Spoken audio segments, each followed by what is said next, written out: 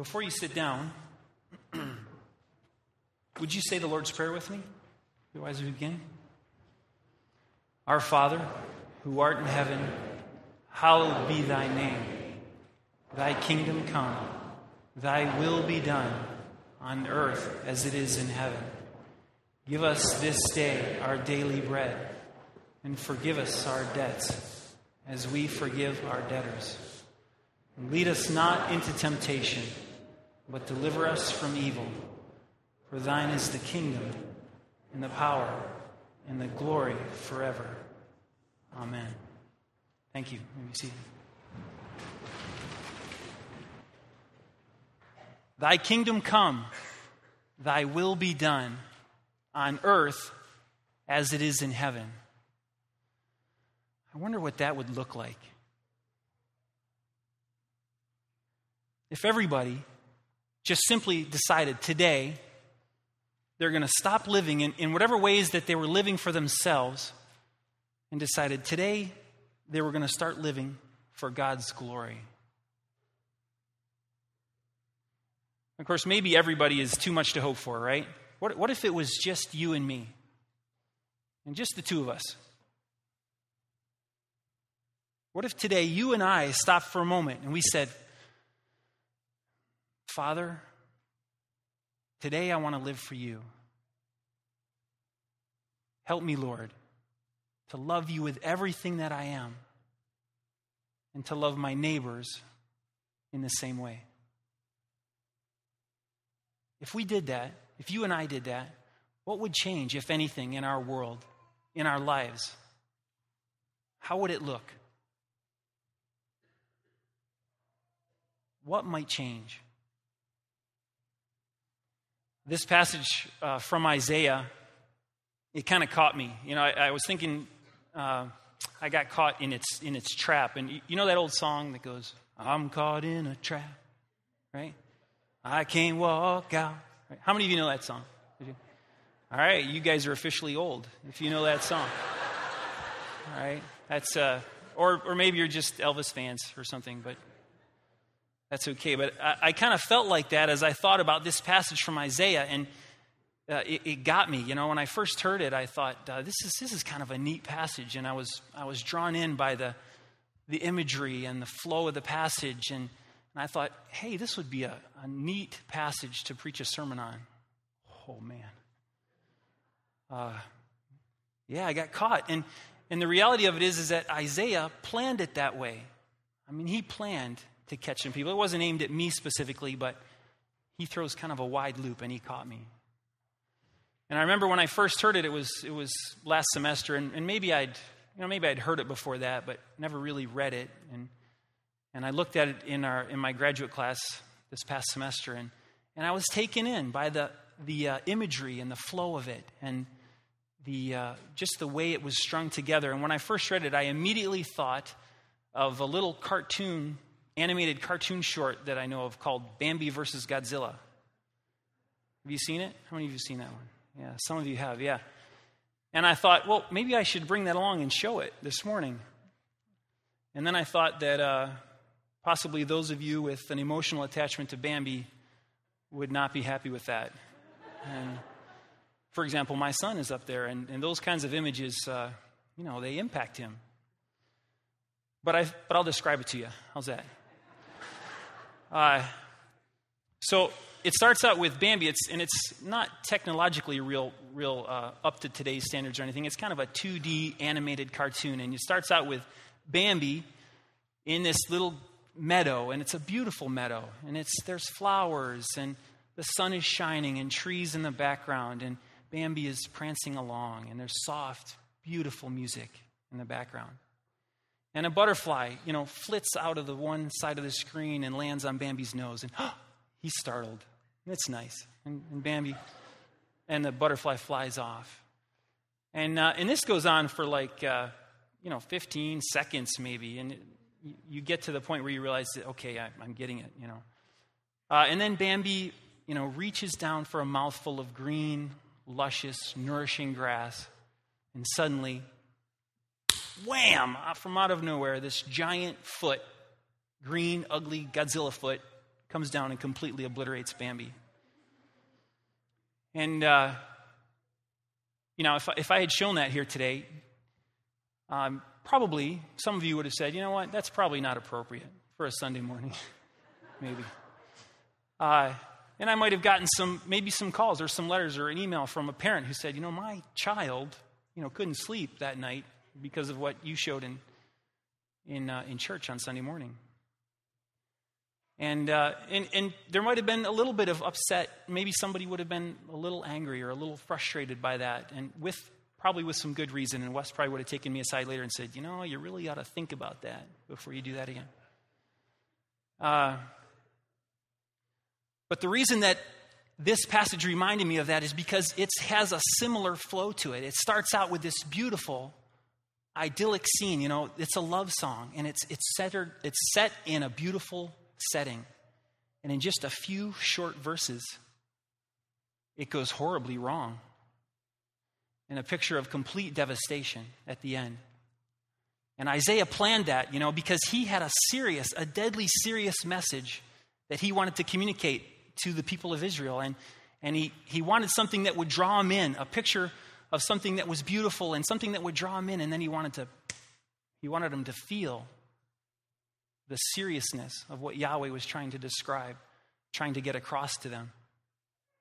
And so he starts out with this picture of a vineyard, which is down here. And he says, I can picture Isaiah going out to the marketplace or to, somewhere where there were people gathered and beginning this song. And of course, they didn't have TV then, so this was entertainment, right? There's a person going to tell a story by song, and he stands up and he says, I will sing for the one I love, a song about his vineyard. And people stop, and they would say, hey, we're going to hear a story. And it's going to be a good story. It's a love story.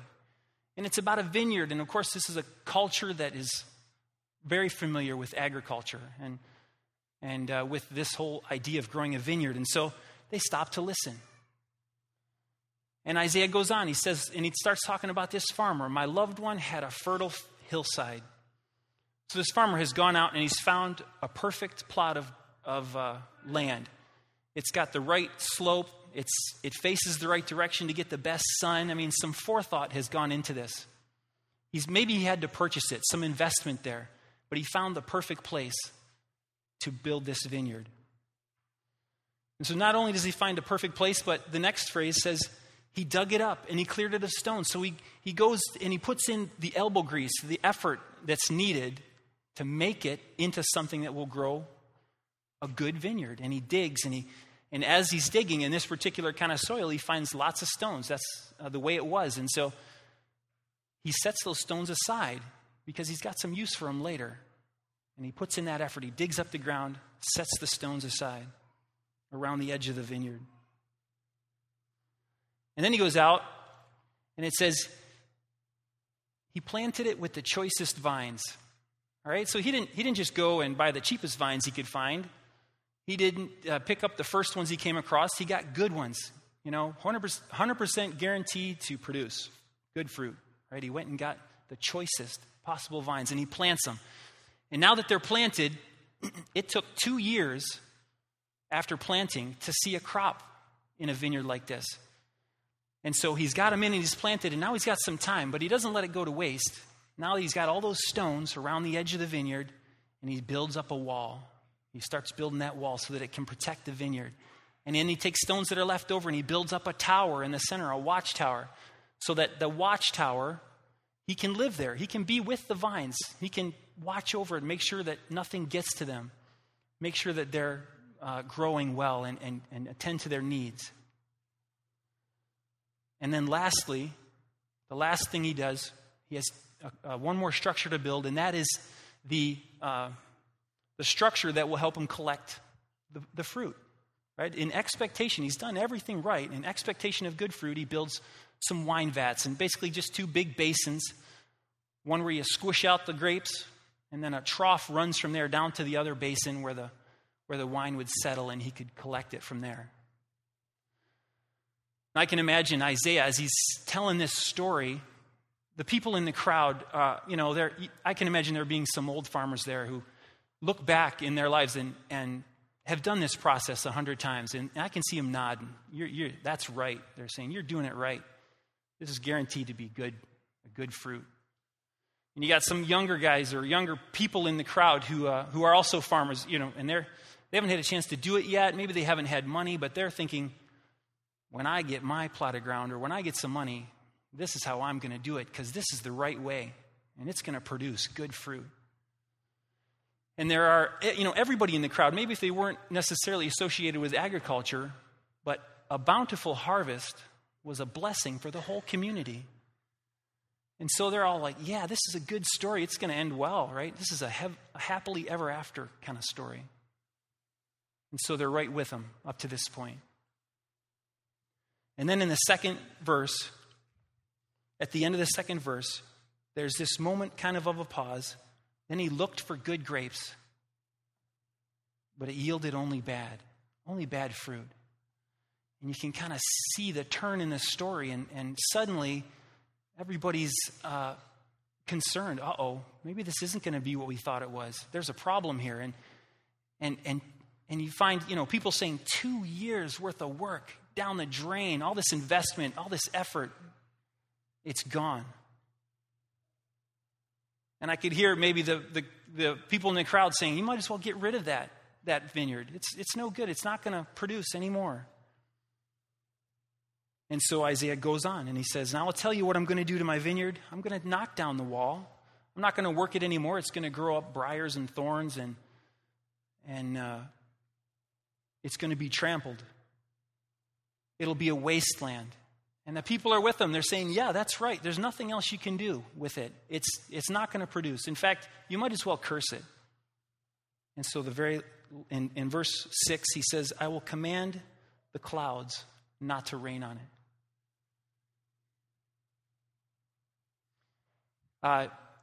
In the middle there, he asks the people, what more could I have done? You judge. What could I have done? And I think the resounding answer would have been from them, nothing. You did it right. You couldn't have done anything more. And now he comes to the punchline. He's got them. They've judged themselves. And he says, the vineyard of the Lord Almighty is the house of Israel, and the men of Judah are the garden of his delight.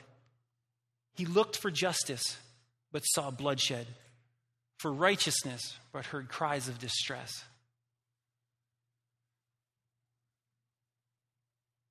Yeah, and it must have been a moment of silence, aghast. You're talking about us? This is the Lord speaking? He caught him, and he caught me too. Now, this passage is full of implications, but let me just reflect on a couple of broad ideas that hopefully we can take home here. First, there's a reasonable expectation of fruit here. It's a reasonable thing, right? It's not unreasonable. The farmer has invested and done properly what needs to be done. And it's reasonable for him to expect fruit. The rhetorical question in verse 4 emphasizes this fact. What more was there to do for my vineyard that I have not done? The clearly implied answer is nothing. God's pattern throughout the history of the people of Israel was to provide for their needs, both physical and spiritual. Yahweh has shepherded and guided his people and protected them. He showed great patience with them. He gave them great leaders like Abraham and Moses and the judges and King David. He gave them the promised land, the law, the sacrificial system, the temple, and the prophets. He called them his children. And God's expectation from all of that is a nation that's dedicated to him, a people that will promote justice and righteousness, a people that will be his tool in the world to usher in his kingdom on earth. Unless we think that this idea is something that's contained only in the Old Testament, I should note that this image is found all over the Scriptures and in many places in the New Testament, including the John 15 passage that we saw this morning, where Jesus says, I am the vine and you are the branches. Anyone who abides in me will bear much fruit. And again in Luke 13, Jesus tells the parable of a fig tree that would not produce. In Matthew, Mark, and Luke is the parable of the wicked tenants. All of these contain the idea that the owner of the vineyard has a reasonable expectation of fruit. And if it was reasonable for the Israelites to bear fruit, how much more so for you and I? We have all the benefits of the history of the people of Israel, that the great legacy of the community of faith. We have the Old Testament, and in addition, we now have the benefit of knowing Jesus, his life and death and resurrection. We have the redemptive, indwelling power of the Holy Spirit, the apostles, and the whole New Testament. The historic church, for all of her often quoted blemishes and flaws, still has been and is being God's tool throughout the centuries in bringing his kingdom to earth. I think that all of this is preparation in our own lives. It's reasonable for God to expect the fruit of righteousness and justice. Now, those two words, righteousness and justice, they're connected all over the scriptures in a lot of different places, and especially in this book of Isaiah. They're often used together as they are in this parable, and in fact, in a few cases, they're used interchangeably. Now, as we talk about justice, I could stand up here and give you a whole long list of justice issues. For example, we could talk about the HIV/AIDS epidemic in Africa, or places in the world where there's no water, where people have no water and there's starvation and hunger and those kinds of things.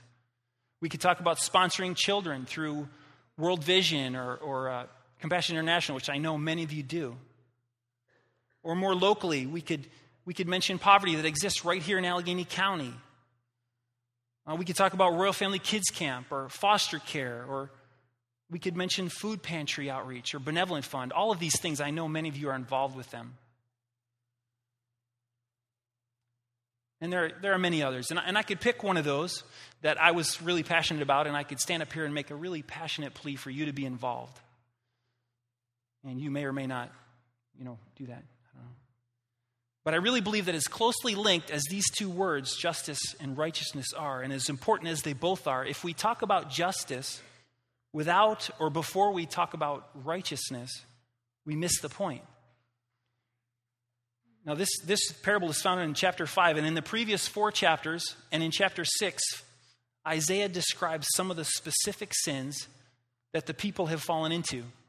And it's not that they're not going to church or participating in the sacrificial system as they're supposed to under the law. In fact, in chapter 1, the Lord rails against the multitude of sacrifices and prayers that the people were bringing.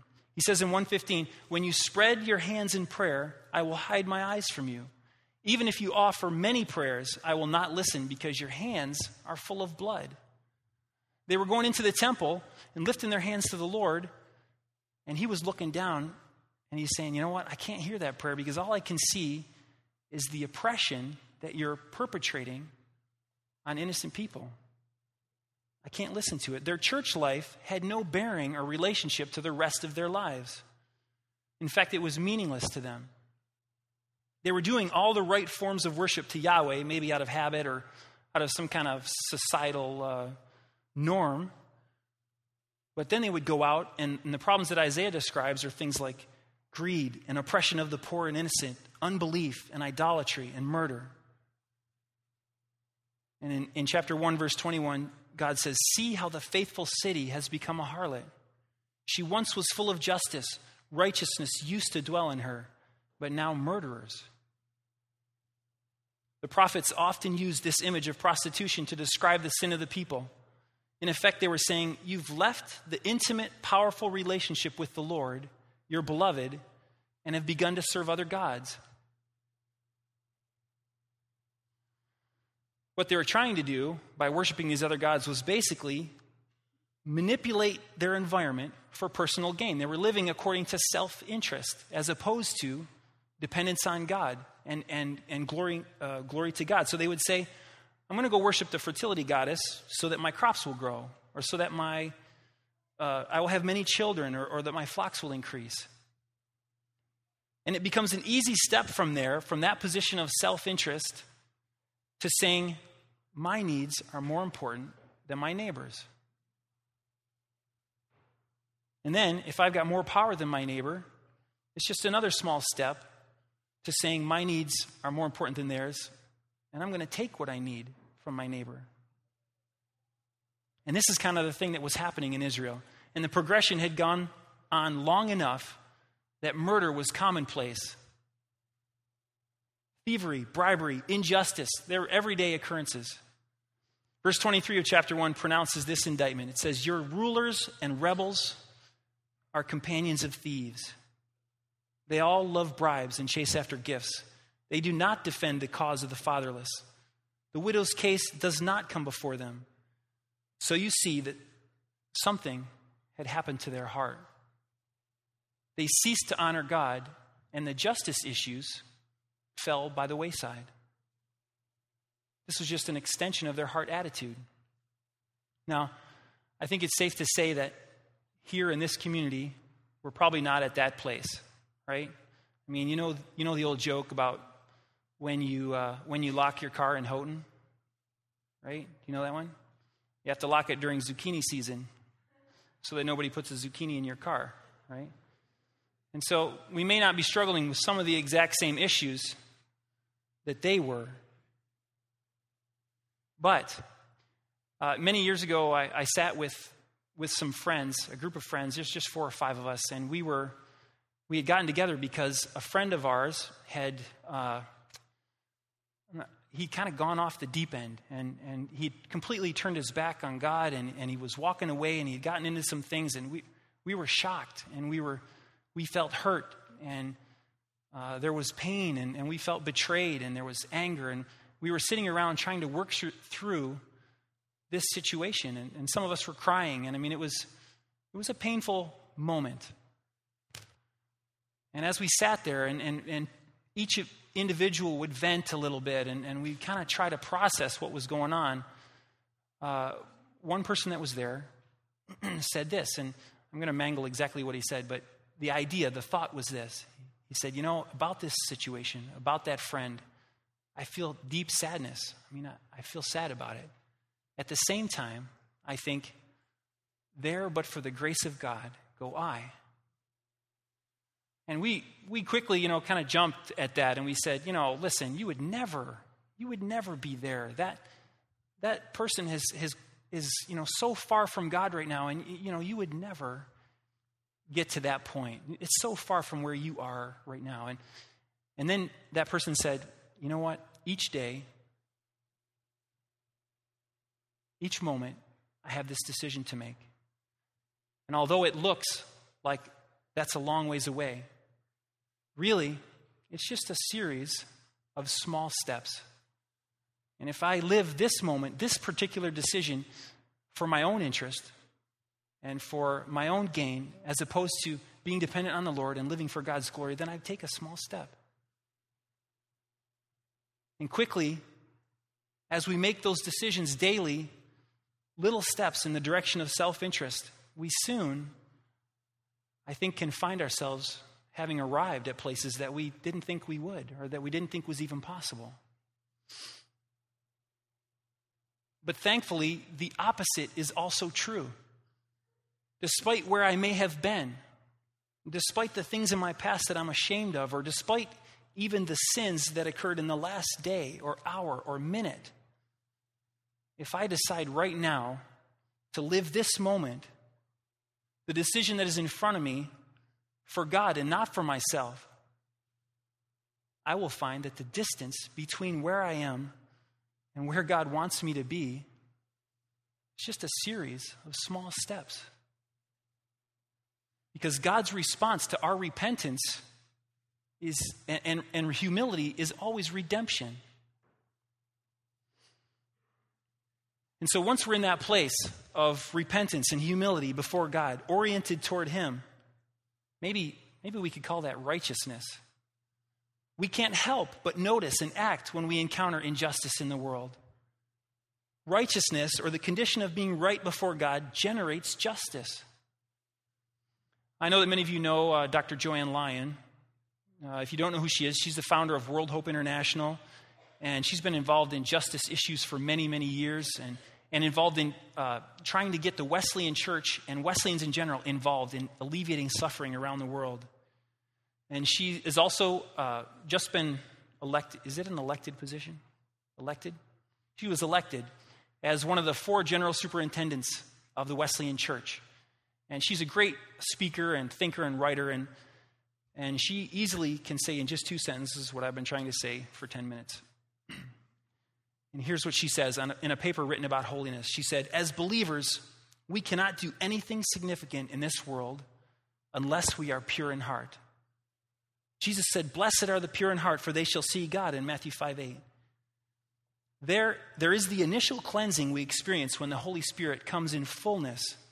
But as we see God, which is living in the immediate presence of God, he continues to reveal new things that bring repentance for more purity and more of the Spirit. This is growth.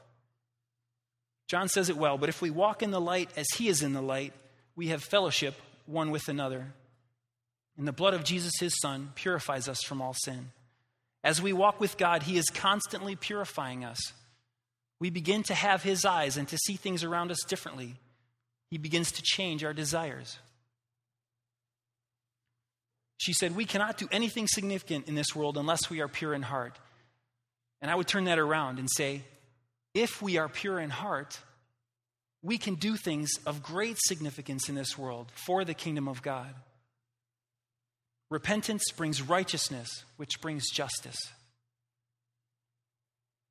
Now, God had a purpose for the people of Israel that went far beyond their individual or even corporate worship of him.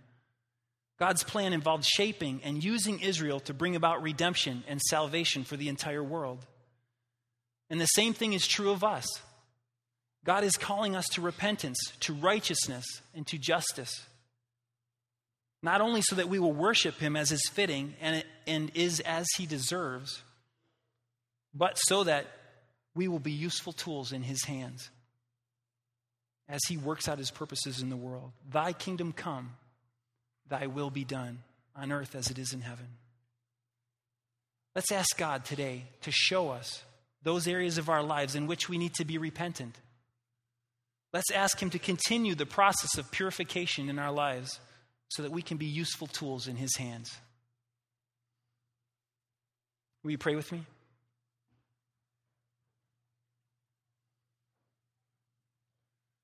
Father, we want to bear fruit for you, Lord. We want to be the people that you would have us to be. I ask, Lord, that you would give us hearts that are open to you, that are oriented toward you, Lord, so that we will know your purposes accomplished. In Jesus' name we pray. Amen.